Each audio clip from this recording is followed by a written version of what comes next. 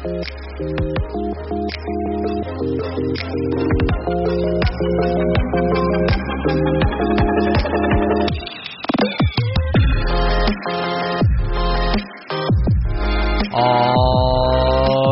everybody. Welcome back to another edition of the Untitled Jeff Gluck Podcast. I'm your host, Jeff Gluck, and today it's a 12 questions version of the podcast with Alex Bowman of Hendrick Motorsports. Alex Bowman is going back to his home track of Phoenix International Raceway this weekend. Oh, wait. Nope, not Phoenix International Raceway. ISM Raceway. They changed the name, so we got to get used to that. But it's not his home track like in a Martin Truex Jr. way where he has a zillion home tracks. Alex Bowman is actually from Tucson, Arizona, which is maybe, an hour away. They have very high speed limits there, so you can probably get there maybe even faster at times. But it is his local track, and he's going there this week. So it seemed like a good week to talk to him for the 12 questions. Let's see what he had to say. All right, everybody, I'm here with Alex Bowman. And, Alex, the first question is, how often do you have dreams about racing?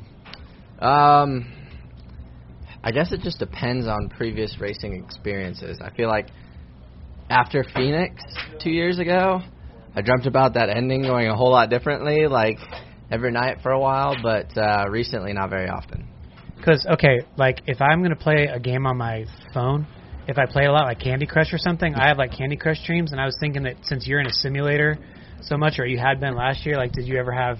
No, I definitely didn't dream about the simulator. That's for sure. Okay. But that's kind of odd. You might want to get that checked out.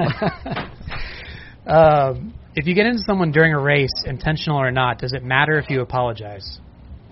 I think it depends on the situation. And that's a thing that I think there's pros and cons to when you apologize as well. If you run right up after the race is over, it's going to be on the TV highlight reel, and TV loves it, and media loves it. But sometimes it gets blown out of proportion because there are, a bunch of angry crew members around, and people start yelling, and it becomes a bigger mess than it could be if you let the situation calm down first. So I think it really is just situational. Okay.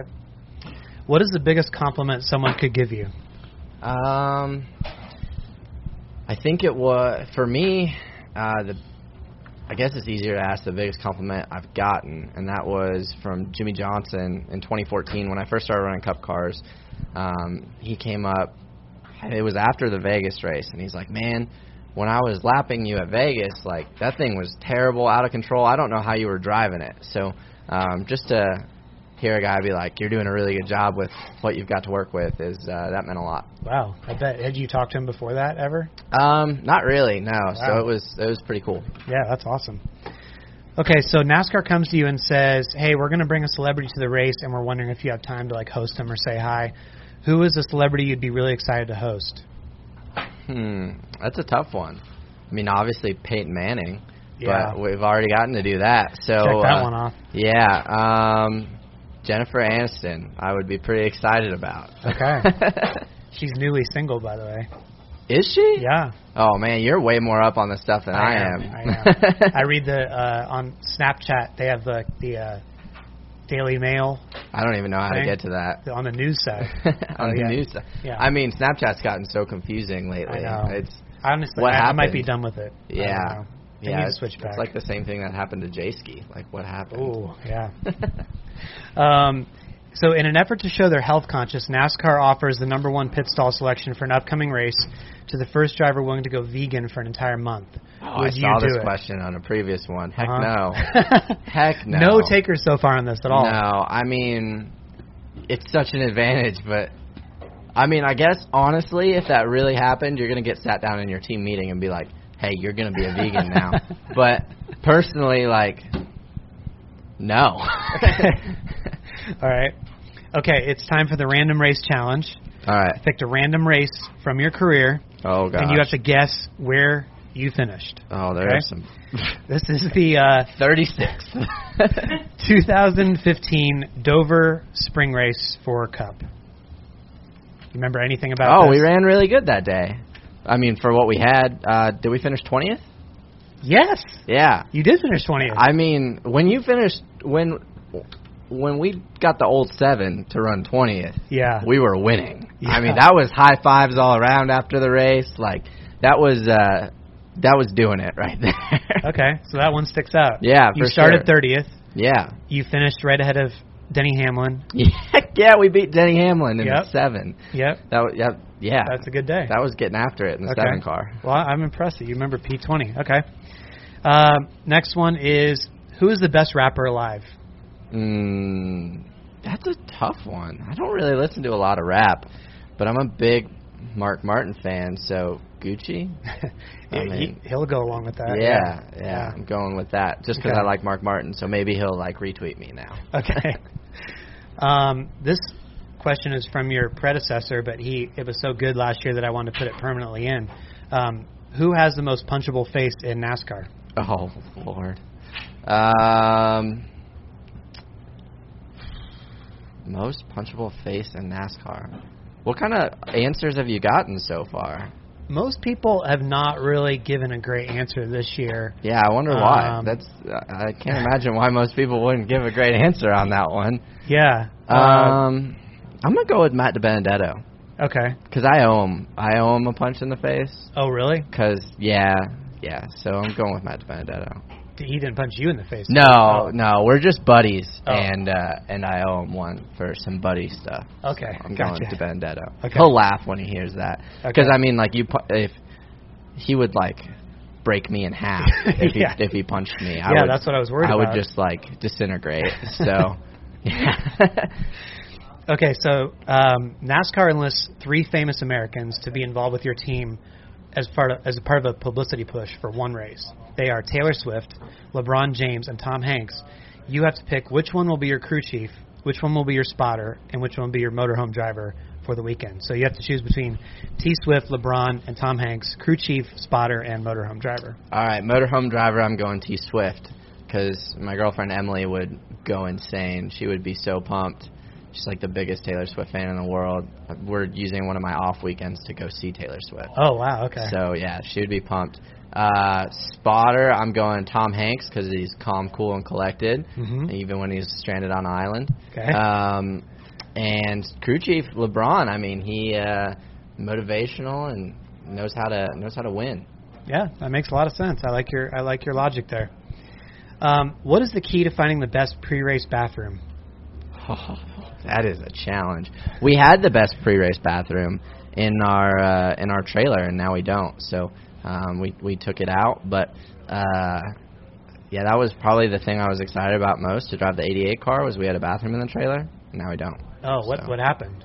We needed some extra space, so we no longer have a bathroom in the trailer, which is really, really disappointing. I can imagine, honestly. Okay, so NASCAR decides it misses the highlight reel value brought by Carl Edwards backflips, and they want a replacement. How much money would they have to pay you to backflip off your car after your next win?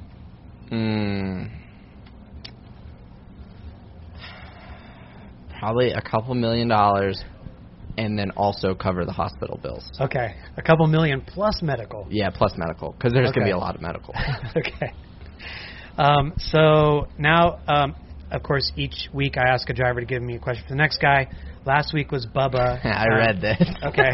So he was wondering, I guess he was coming to the line. You guys were coming to the line at 2016 Homestead. Yep. And he just turned left and crashed us. Yes. And he was wondering how long it took you to get over that. I'd say I was over it pretty quickly because the next time I didn't see him for a while, and then I saw him, and he apologized, but it was like 8 months later. But, you know, I don't know. That stuff happens. I was pretty mad at the time because it was for, like, 12th on the last lap. And we're, like, across the start-finish line, basically, and then I crashed. So it was, like, super pointless. It was kind of funny. His spotter texted me and was like, hey, I'm sorry. That was really unnecessary. But I think it was just, I guess he just didn't know I was there, or it was a mistake. You know, it wasn't, you don't do that intentionally. So, part of racing. But yeah, I was pretty fired up at the time for sure. I mean, I think that was the second race on that race car, so it was fairly new for JRM. We ran top 3 with it all day, and then that final restart when somebody decided to stay out and stack all the front rows up, we got stacked up really hard and kind of got shuffled, and we were on 2 tires. So all the guys on 4 tires are going around you like you're standing still. So we're like, man, we ran top 3 all day. Now we're going to finish like 10th or 12th. And then come across the start-finish line, you absolutely junk your race car. There were a lot of things that I was mad about at the time, so just part of it. How do you have such a good memory for races? I cannot. Well, you're picking like good, that's a memorable one too. Yeah, okay. I mean, not a good memory right. on that one, obviously, but like Dover 2015, that's a good memory. I mean, we that was probably our best race of the entire season. So yeah, you're just picking good ones. Interesting. Okay, so the next every other finish would have been like 36. 30 something. Yeah, I was trying to pick one that sort of it was a little bit positive, just a little bit. Okay. So the next interview I'm doing is with Daniel Hemrick. Do you have a question I can ask Daniel? Yeah, I don't really know Daniel that well, but I used to go to Summer Shootout and watch him kick everybody's butt. And he was really good in a super late model. And then it just seemed like he stalled out there for a couple years and wasn't really getting an opportunity. And then all of a sudden he got that opportunity in the Truck Series and then now the Xfinity Series. As somebody else who had their career kind of stall out at a different level, what was going through his mind when he wasn't getting those opportunities that he deserved, and how did he approach that, and how did he find motivation to keep digging? Damn, that's a good question. Yeah. Thanks. Because that was one that I struggled with, for a while there. I was like, do I keep doing this? Like, what do I do? And obviously everything happens for a reason, and it all kind of fell into place for me. But it was definitely, obviously different in his situation, but somewhat similar there. Yeah, that's awesome. Well, thanks for doing this. I appreciate it. Yeah, thank you. All right, everybody. So there you have it. I like Alex Bowman's sort of understated sense of humor. He's a funny guy. I had fun doing that interview. So appreciate him taking the time to do that, heading into his home track weekend. Speaking of appreciation, of course, I appreciate all the patrons from Patreon.com who make this podcast and my website, jeffgluck.com, possible. It's how I get to all the races. And each week I thank some people who are patrons of the podcast. And this week I want to thank Ryan Nawrocki, Todd Thomas, Jeremy Cooper, and Jen Lupin. Jen, I don't know if she knew she was getting the shout-out because her husband signed up for Patreon, but then he said that he wanted to give the shout-out to his wife, Jen. So Jen Lupin gets the shout-out. So thanks to all of them, and thanks to all of you who are patrons, or if you're just listening or reading the website, I'm appreciative for that as well. The next podcast, which comes out Thursday, is going to be with Jordan Anderson, the Truck Series driver. It's a How I Got Here feature for that series that I've started this year. So he has a very interesting story. And then it's off to Phoenix International Raceway. I did it again. ISM Raceway, everybody. ISM Raceway. It's going to be hard to figure out this weekend how to say that instead of Phoenix. But can we just call it Phoenix and then just not tell them? Or will they get mad? I don't know. Anyway, I will come to you from ISM Raceway with another media member following the race to do a post-race podcast. And we will talk about what happened there. Maybe another Kevin Harvick win. Who knows? But anyway, until next time, thanks for listening, and I'll talk to you later on the Untitled Jeff Gluck podcast.